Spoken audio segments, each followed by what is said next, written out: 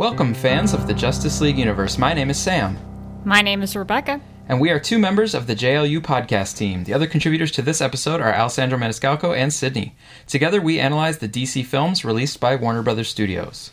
You can find all of us on Twitter, and you can follow the show at JLU Podcast. In this episode, we're going to discuss scenes 41 and 42 of Wonder Woman, directed by Patty Jenkins. So these are scenes that kind of flow right one into the other. It's Diana riding off towards Ludendorff on horseback, and then it's her final confrontation with the German general. It ends up on the roof of the watchtower there. So we will see the last of Ludendorff here in these scenes. So that will be kind of fun to see what happens to him. But let's start by just talking about overall what these scenes contribute to the movie overall in terms of pacing, thematic, character development, that sort of stuff. We're really kind of getting into some of the final action stuff, but what do you see these scenes really contributing to the story or the characters? Yeah, this is Diana having taken in what happened to that town and that village, and she is very emotionally driven, I think, in this next sequence of events. She is going just as fast as she can, and she's not really thinking through some things. I think she's going through the military base, sort of slicing and dicing people. She's using that sword. She's not really thinking through things. And I think it's her wanting to fulfill her mission. She gets to where she finds Ludendorff, and she thinks that Ludendorff is Ares, and she thinks that this is going to be the moment where she fulfills her mission. I think she's letting her emotions get away with her in this sequence of events. Yeah, and it's hard to blame her, like you said, because of the last scene and how heartbreaking that was to see the town that she was so happy to save being completely gassed, and not only that loss of life and everything, but then her and Steve kind of being on the outs, in terms of their conflict as well. Right. So all of that can definitely be a powder keg of emotions, So I think the filmmakers really capture that emotion well with the momentum of the scene and stuff that we'll talk about. And then her fury, as she's going in and, like you said, just mowing through the soldiers and stuff, and she makes quick work of it and is really going to town like that.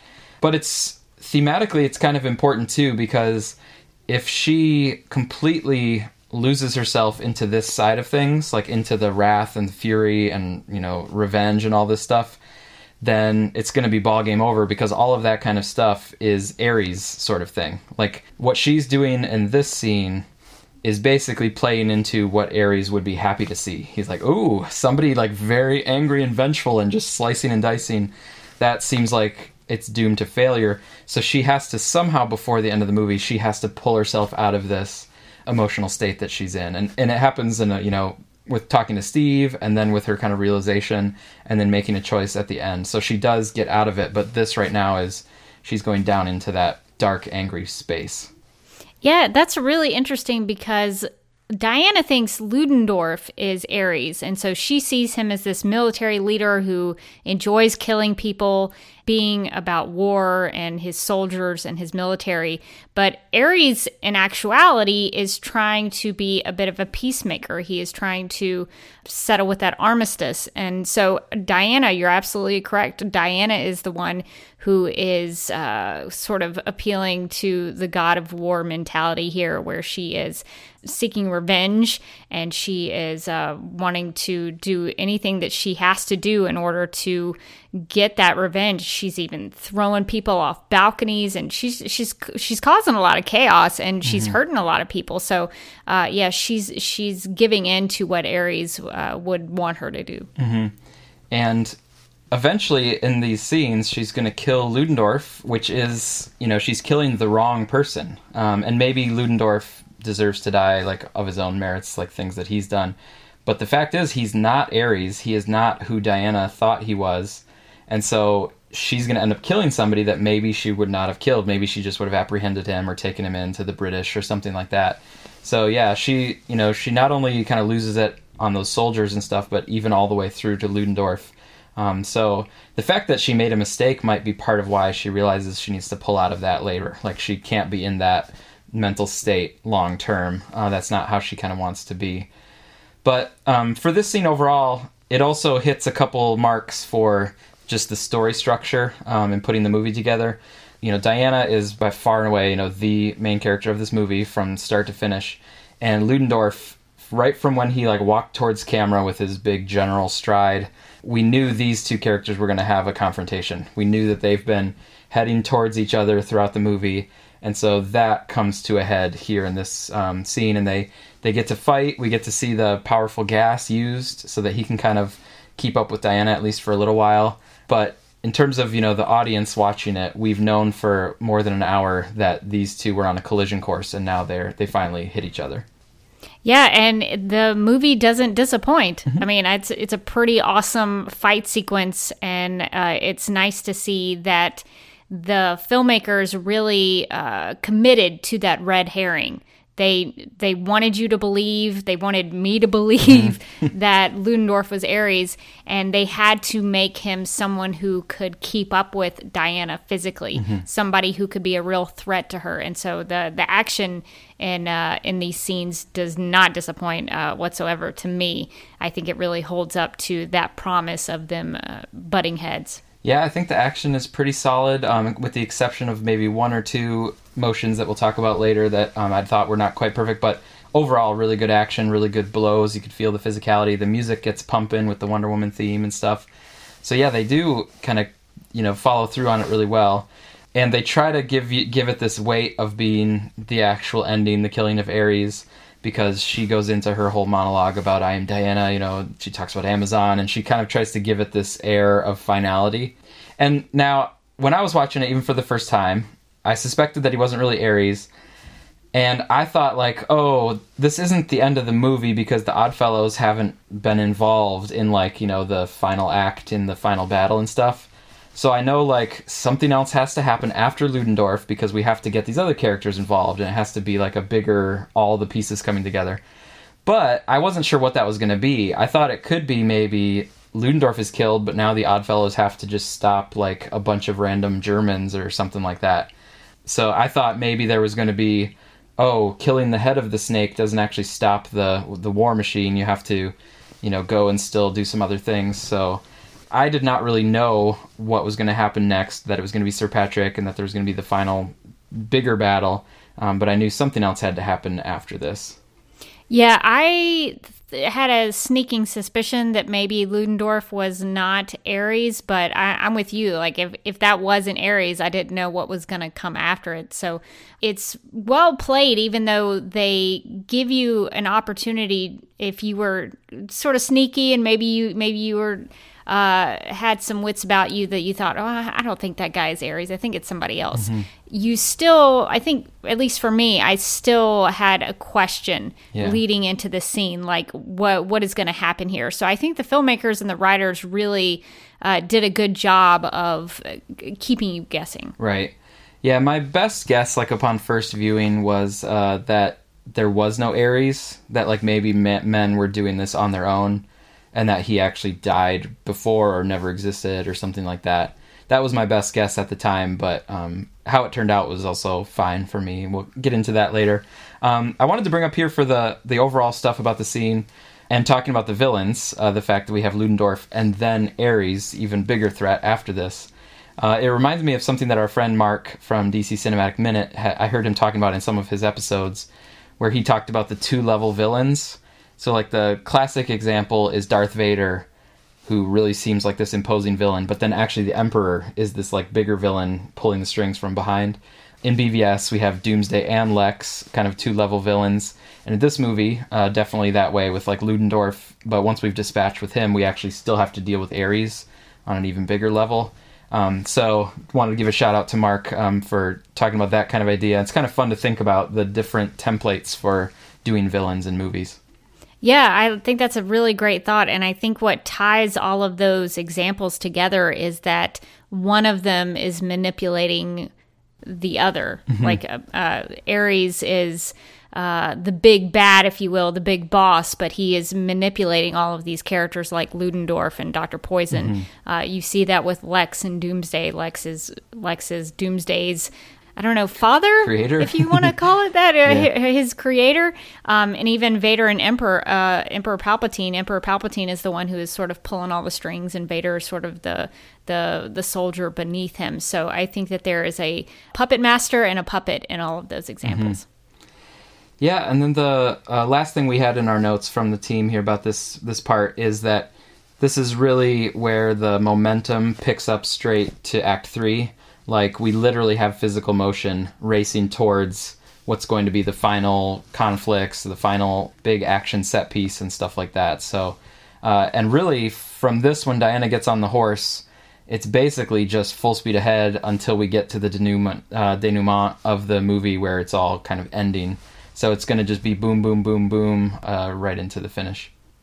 Yeah, and I think this is really interesting because I know that we've talked a lot about contrasts in this movie, and I think it's neat to see that Diana is old school. She's on a horse, she's using a sword, and Steve is on a motorcycle, and the soldiers that Diana comes in contact with trying to get to the military base, they're using guns against her. So it's Diana and her horse with her sword versus Steve and the motorcycle and the guns. Yeah. So there's the contrasting world of, Diana still from Themyscira and Man's world. So I like that even in this sequence where it is a lot of action, you still get to see some of that being played out in the film.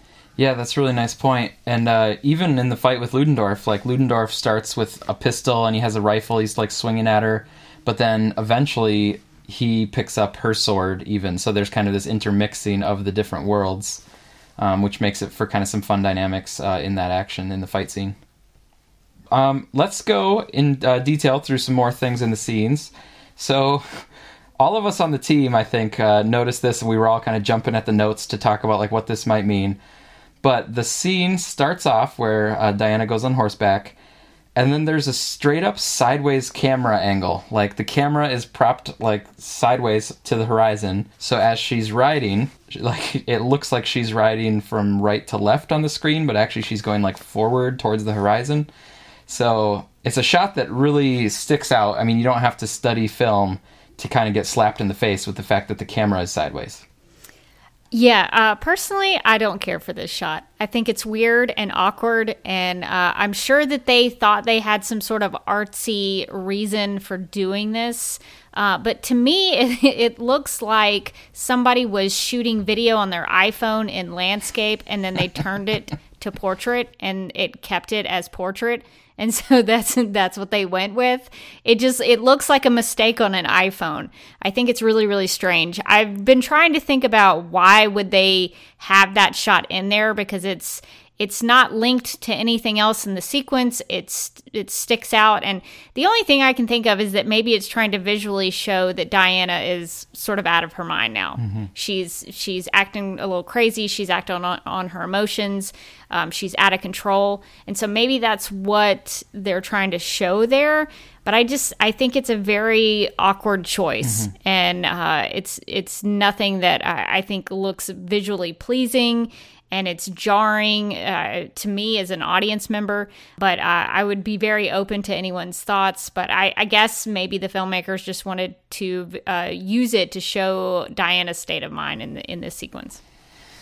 Yeah, I agree with you that to me it doesn't really work. Like, maybe they were going for something, but I feel like when they watched it, they should have been like, nah, that doesn't really work. Like, let's just go ahead with kind of a more typical coverage going into this.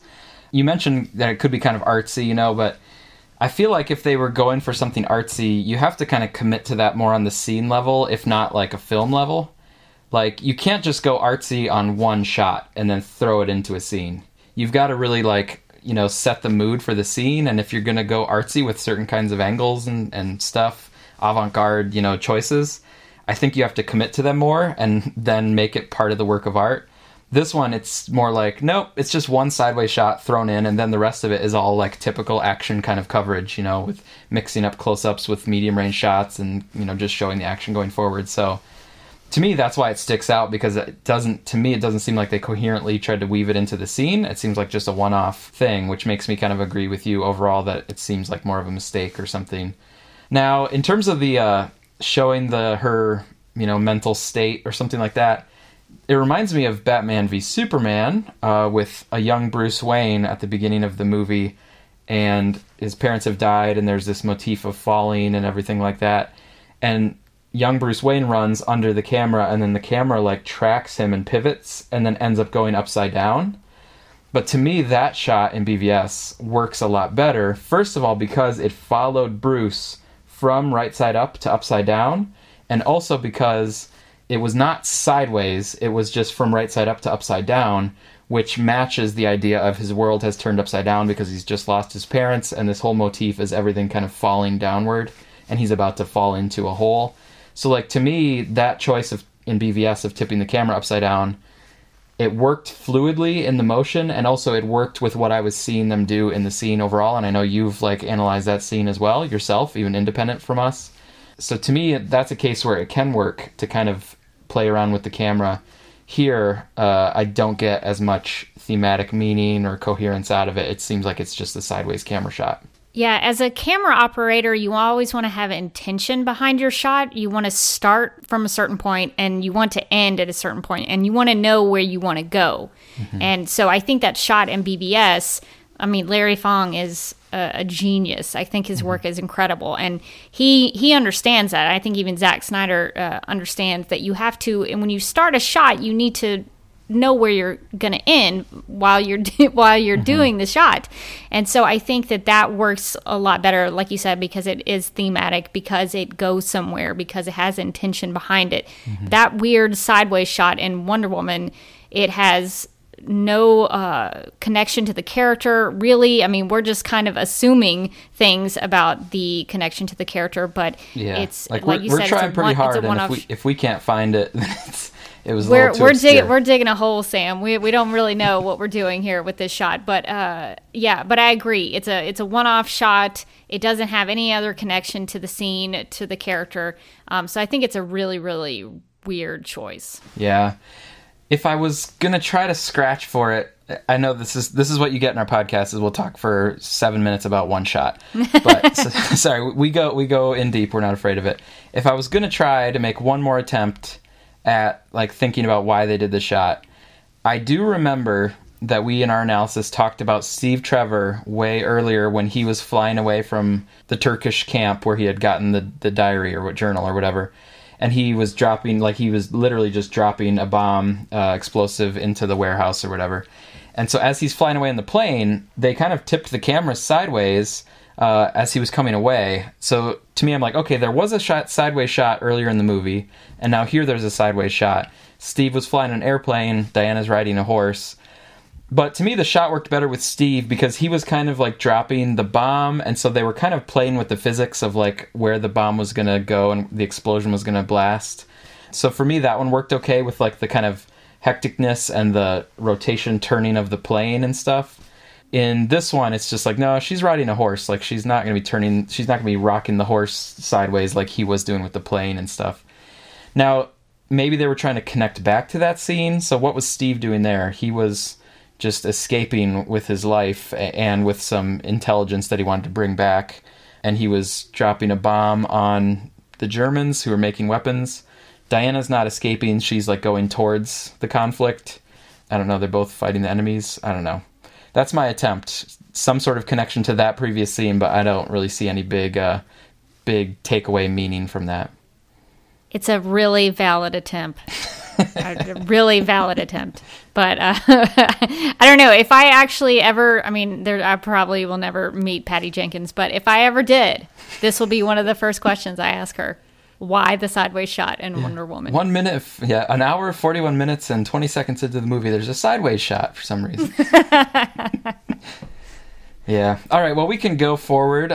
So they do show the close-up, and they kind of emphasize Diana pulling her sword out. So this has clear meaning, of her vengeance. She's about to go on this tear. And to me, the sword has a lot of meaning because at the gala, she had the sword. We could see where her sword was in the back of her dress, but she never got a chance to pull it out. Steve got in her way. The circumstance didn't work out, so she never actually pulled the sword, even though she kind of wanted to. Now, she saw the gassing of Veld. She's off the chain. she's pulling that sword out. So to me, it's like, oh yeah, this sword is now coming out. We've kind of been waiting for it for a few scenes. So to me, that one is like, okay, good. I'm back with you, Patty. I know what we're doing now. Yeah, and Steve at this point can't stop her. He can't. He can barely catch up to her. So yeah, she's making these choices for herself. Yep. And so we get a little bit of the motion with her on the horseback. Really, really good looking shots here, I should say, at this point. And then Steve coming back on the motorcycle. And you're right, it is a nice contrast between the organic animal, where Diana has a relationship with the animals and she treats them, respectfully, and then Steve just using a man's world mechanical kind of machine. Yeah, and I think it's good because Steve didn't have any way to get back, so it's pretty smart just in terms of story and filmmaking wise that they needed him to get back into the action. How is he going to get there? So it makes sense that he would just find a motorcycle and get back there pretty quickly. So it makes sense in a thematic way, but also in a functional way to get him back into the action. Yeah, definitely. So she was heading towards the smoke because Chief had managed to make the smoke signal. But to me, this also shows Diana's state of mind that you described earlier, because she does not even check in with the Oddfellows or say anything to them or let them know what she's doing. She just blows right past the Oddfellows. They've marked, where Ludendorff is camped out and stuff, but she doesn't have any time for any chit-chat or anything like that. She is on a mission. Yeah, I would think that she would want to ask them questions about, where is Ludendorff, where are his men, what's going on, what information do you know? But she goes flying past them, and she doesn't have any information. She has no plan. Her only plan is find Ludendorff and kill him. Yeah. So she is acting on all emotion right now. Mm-hmm. It's nice when she comes up over that little hill, because when she comes over the hill, she sees the airfield, and it has the lights going and stuff. And it's nice because we as the audience can have an establishing shot, but it's from her perspective. We've talked about this a lot, but Patty Jenkins, I think, deserves a lot of credit for having such a strong perspective in the movie. We know that we're seeing things from Diana's point of view, and she also even finds a way to work it in where, okay, you're getting to a new location, you need to have an establishing shot so the audience can place the action and stuff. And we even do that from the perspective of Diana. So it's like very functional, but still within the story and like where the characters are flowing and everything. I think it's important that we see that because a lot of things in this last part of the film are going to be happening in this location. Mm-hmm. You're going to have certain parts in the tower, then you're going to have them sort of on the runway area. So you kind of have to know where things are in this location in order to understand what's going on. So I think that actually, when you talk about establishing shots, that one actually was needed so that you could have a good sense of the setting where all the characters were going to be. Yeah, absolutely. And we know that they're all headed there because when Steve goes by the Oddfellows, he does say, like, hey, come on, let's like follow and see what we can do. So that also, like, we know the location of where we're headed and we can kind of see spatially how it's laid out. But then we also know where our characters are. We know where Ludendorff is, we know where Diana is, we know where the Oddfellows are coming up. So all the pieces are getting put into place for the big finish, in the next several scenes. Right. Then we go to Diana. She comes up to like a double fence around the perimeter. And this is really cool because she gets up on the horse and does kind of like a spinning flip, down over the fence. And just, it's such a striking physical move that it immediately reminds us back to Themyscira and the Amazon warriors.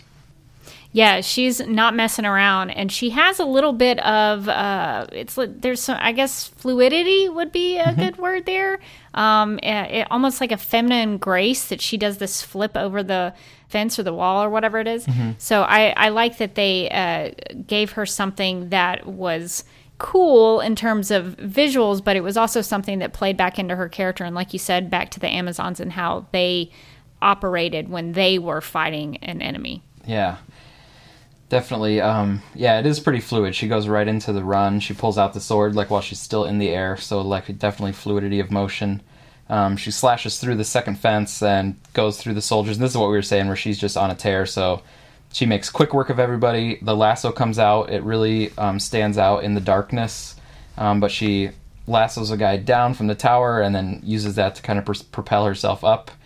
And then the scene ends here with the like communications operator.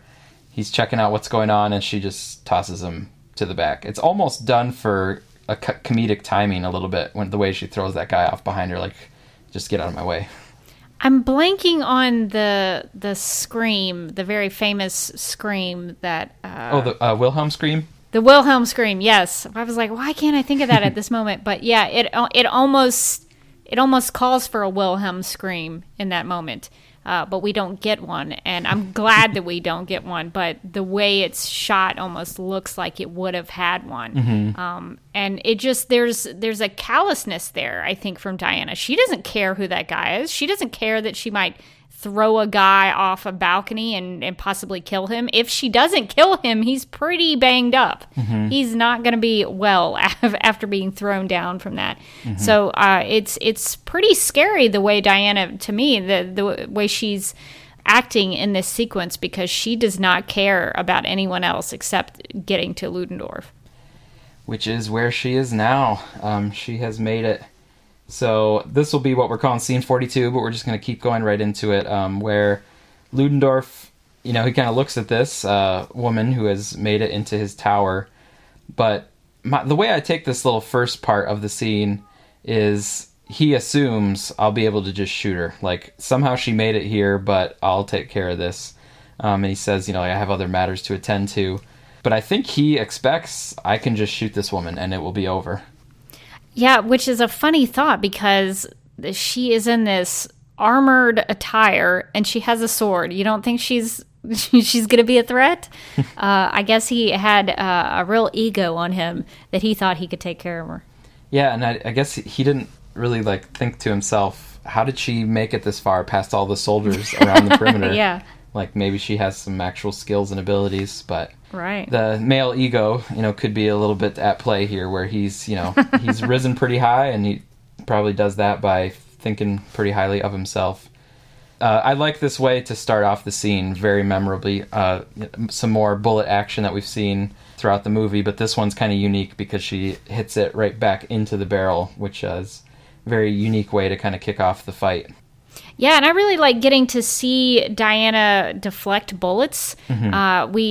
I mean, it's important in this film because the first time she encounters man, she sees that bullet's slow motion shot of it killing one of the Amazons. That's a big, impactful moment for her. Yeah. And so I think it's a big deal for her to come into this scene and be really sure of herself and be able to deflect the bullets with her bracelets, not being scared of them this time. Mm-hmm. She's progressed. She's been in man's world. She kind of knows how things operate now, what these gun things are, and she's not scared of them, and she's not afraid to deflect them with her bracelets. And so I think that that's a really nice touch. And just from a comic book perspective, I think this plays back into the Trial of the Flashing Thunder from George Perez's run in the comics. Mm-hmm. So I think it's a really cool way to, because it's a big thing for Wonder Woman. I mean, that's one of the things she does with her bracelets, with her gauntlets. She can deflect bullets. So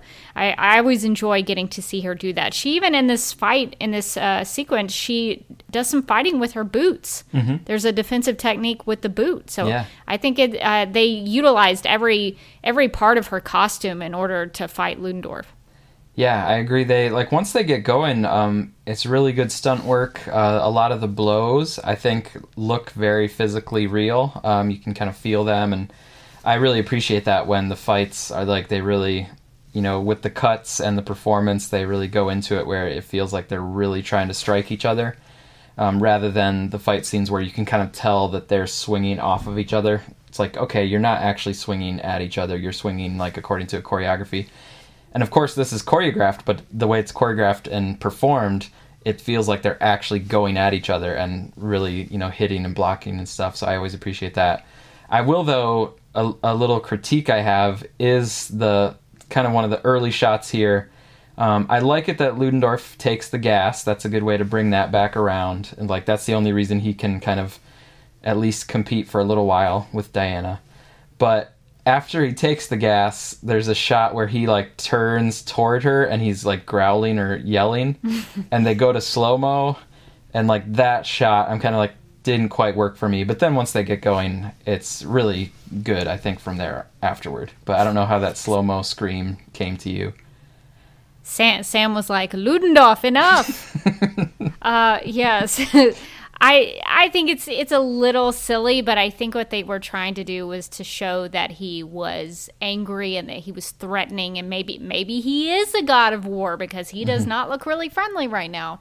I might have done it a different way, but I think it worked in showing that he was ready to fight her at this point. Yeah, I think they probably had to do something to kind of like, okay, we need to have something that transitions us into the full fight sequence.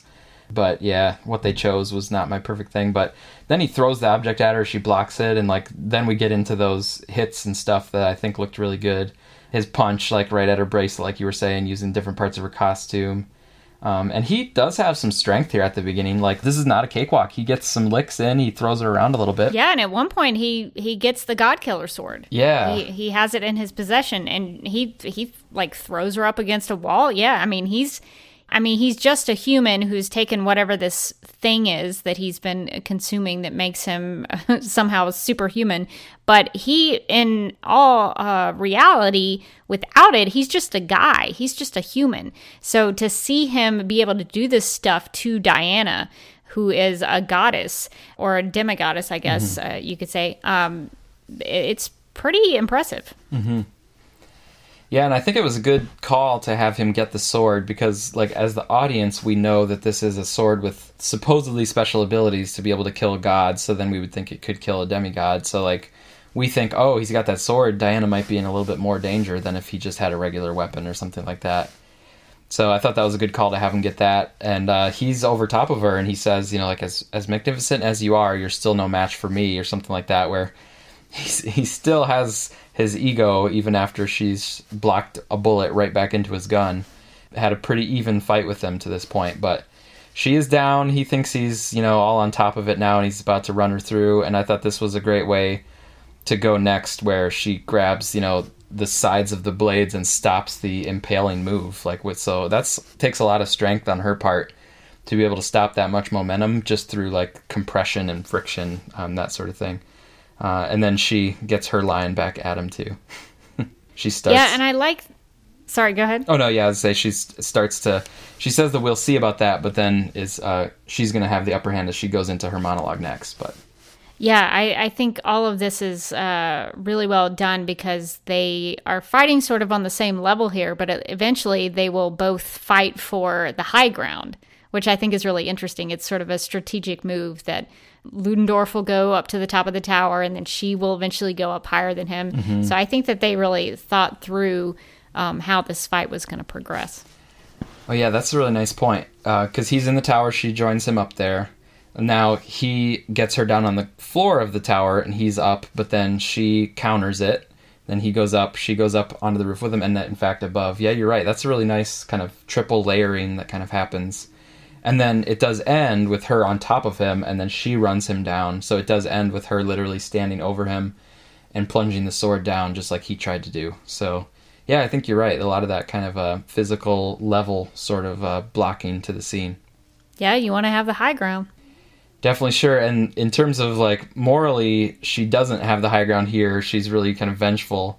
But she will, at the end, take the high ground in terms of choosing love, and she destroys Ares, but we'll get there. But she does it in at least a more loving spirit, if you could still kill the villain that way. I think here with Diana, she thinks what she's doing is morally just and morally right. In fact, she thinks that her divine purpose, you know. Yeah. So I think in her mindset, she thinks this is the right thing to do. But of course, she realizes later that she didn't actually complete her mission because she didn't kill the real Ares. But here in this moment, she thinks she's doing the right thing. Yeah. Before we go out into the roof and stuff, we should mention the slow motion spinning kick that she does, where she kind of sends him through the window. I thought that was a really nice little stunt move. Because, again, there's the fluidity, like she does the spin. Sometimes with spinning kicks, it's a really pretty spin, but it doesn't seem like it would have that much force. This one, they managed to have a pretty fluid spin, but also looks like it would be a powerful kick. And then I also like the follow-through, where after Diana kicks she kind of lands and then turns, and it has kind of a follow through of the motion. So overall, it was good. And Ludendorff, like, going through the window, which I'm sure was CGI, but they did a good job of it where it looks like a man is actually going through that window. Oh, yeah, there's a lot of power behind that kick, and I agree. It looks really, really good. Yeah, and I think we should give a shout-out to the stunt performer here. I think we have it in the notes, right, for Diana, because we've been raving about most of the fight stuff really well, but we think it's Caitlin Deschelle that was doing these main stunts for Gal, and really good job. Very nice physicality and performance in it. Yeah, all the action looks really good here. So, all right, let's go ahead and head outside. So Ludendorff, now after I think he's done bragging and just assuming that he'll be able to take care of business, I think now he's actually pretty scared. His gas is probably wearing off a little bit, and even when he was fully gassed up, what she was able to do, I think, is kind of gotten to him now. So he's upstairs pretty scared, and Diana goes into her monologue where they try to bring some grandiosity to this moment. I am Diana Themyscira. She's from Amazon. She mentions her mother, even a daughter of Hippolyta.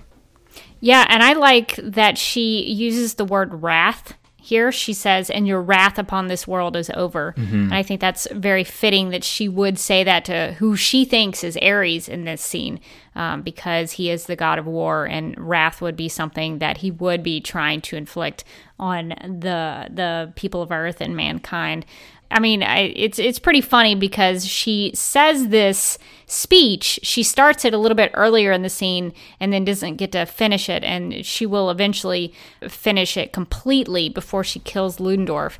And it's very reminiscent of the Inigo Montoya speech from The Princess Bride, where he says, "Hello, my name is Inigo Montoya. You killed my father. Prepare to die." And he repeats it several times until he's actually able to kill the Six-Finger Man. Spoilers for The Princess Bride. If you haven't seen it, you should be watching it. I don't know why you haven't watched it. But I think that is actually a very intentional homage to that character beat from The Princess Bride, because there is this speech that she wants to say before she kills the enemy of her people. And she repeats it several times, just like he does in The Princess Bride. So I think it's a little bit funny that they did that, but at the same time, I think it's a cool throwback to that movie because The Princess Bride is so good. Yeah, and she thinks it's Ares, and Ares did kill her father, so... That's right. That actually is true, and something that connects to it as well. Yeah. I also like the pacing of the scene, because when Ludendorff goes out onto the roof, they're kind of methodically, walking around. Like, Ludendorff's not sure where to stand, and Diana's kind of looking up and gauging where he is. And it gives this kind of moment of, all right, we're just getting into position. And then the last part of the scene is much more the kind of dramatic lasso and then the death kind of thing. So the quick, fighting and all the hits and stuff are done, and now it's going more into this methodical, almost... poetry of motion kind of thing with her jumping up and getting the lasso out and stuff. So it's a nice shift from the fighting part of the scene to just the dramatic kind of ending part of the scene. And the lasso looks so good in this scene. And I think really good, yeah. when people talk about, these scenes are shot at night, they're too dark.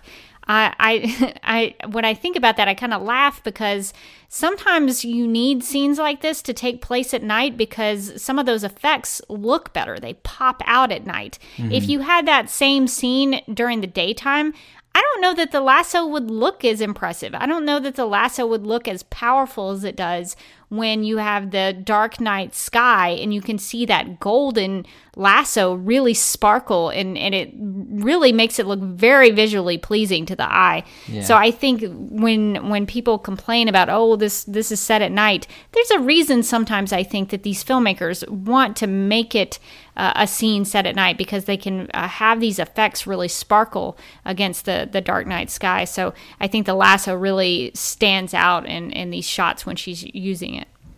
Yeah, I think all that is correct. And I also think about what we said at the beginning about Diana's emotional state and how she's, so pained and she's very vengeful right now, and she's really letting these kind of negative emotions take over, and she's just going with it.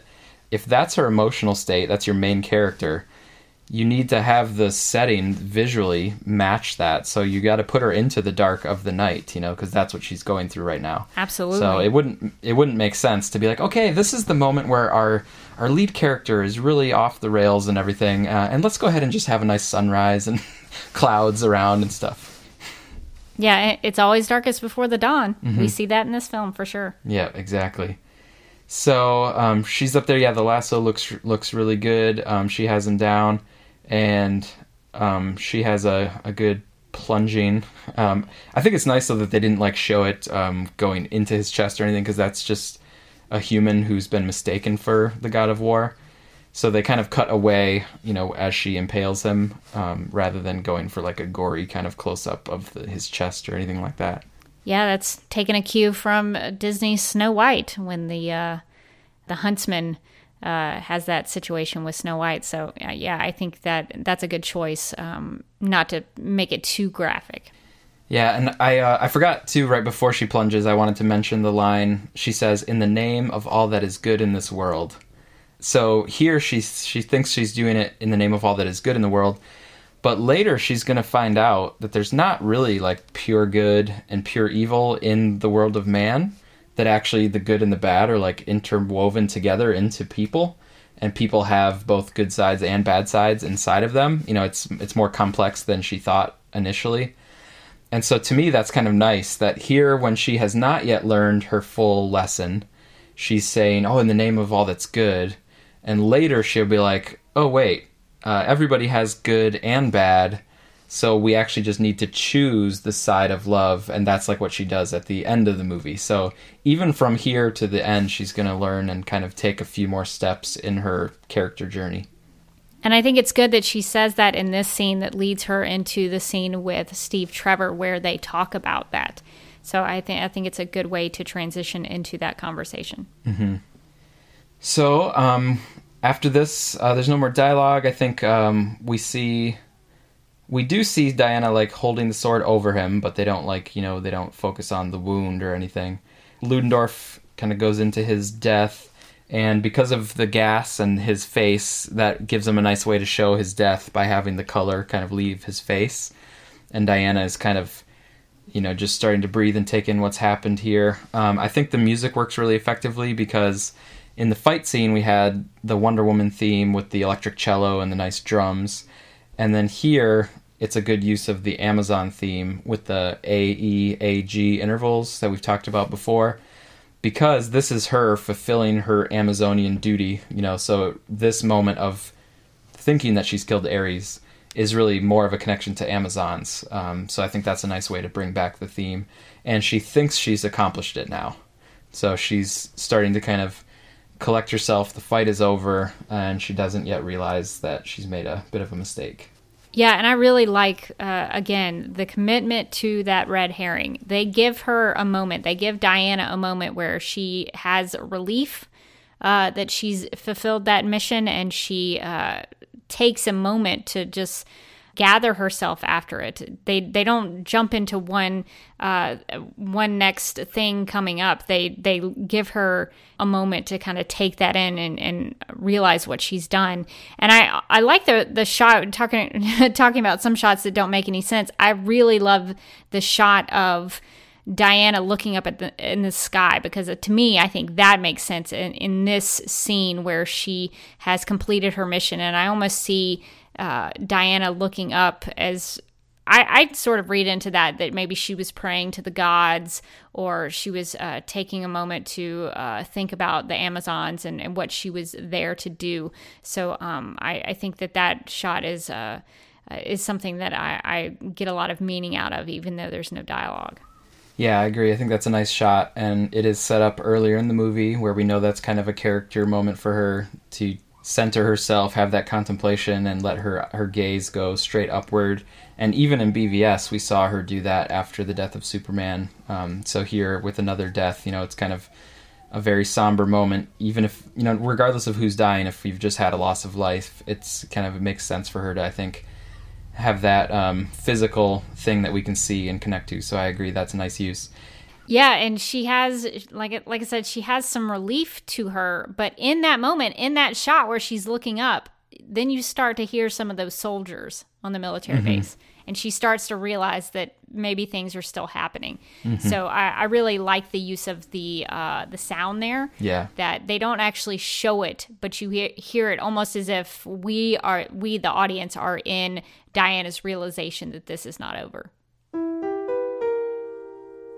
All right, that's our analysis of scenes 41 and 42 of Wonder Woman. Next up, we will see Diana and Steve processing what just happened, and we'll see what they make of it after they do hear that the soldiers and everything is still going on.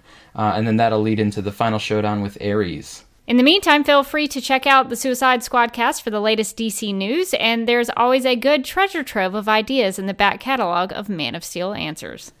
Thanks to all of you for listening, and if you'd like to be entered into giveaways or get some bonus content from us, then check out our Patreon page at patreon.com/JLUpodcast.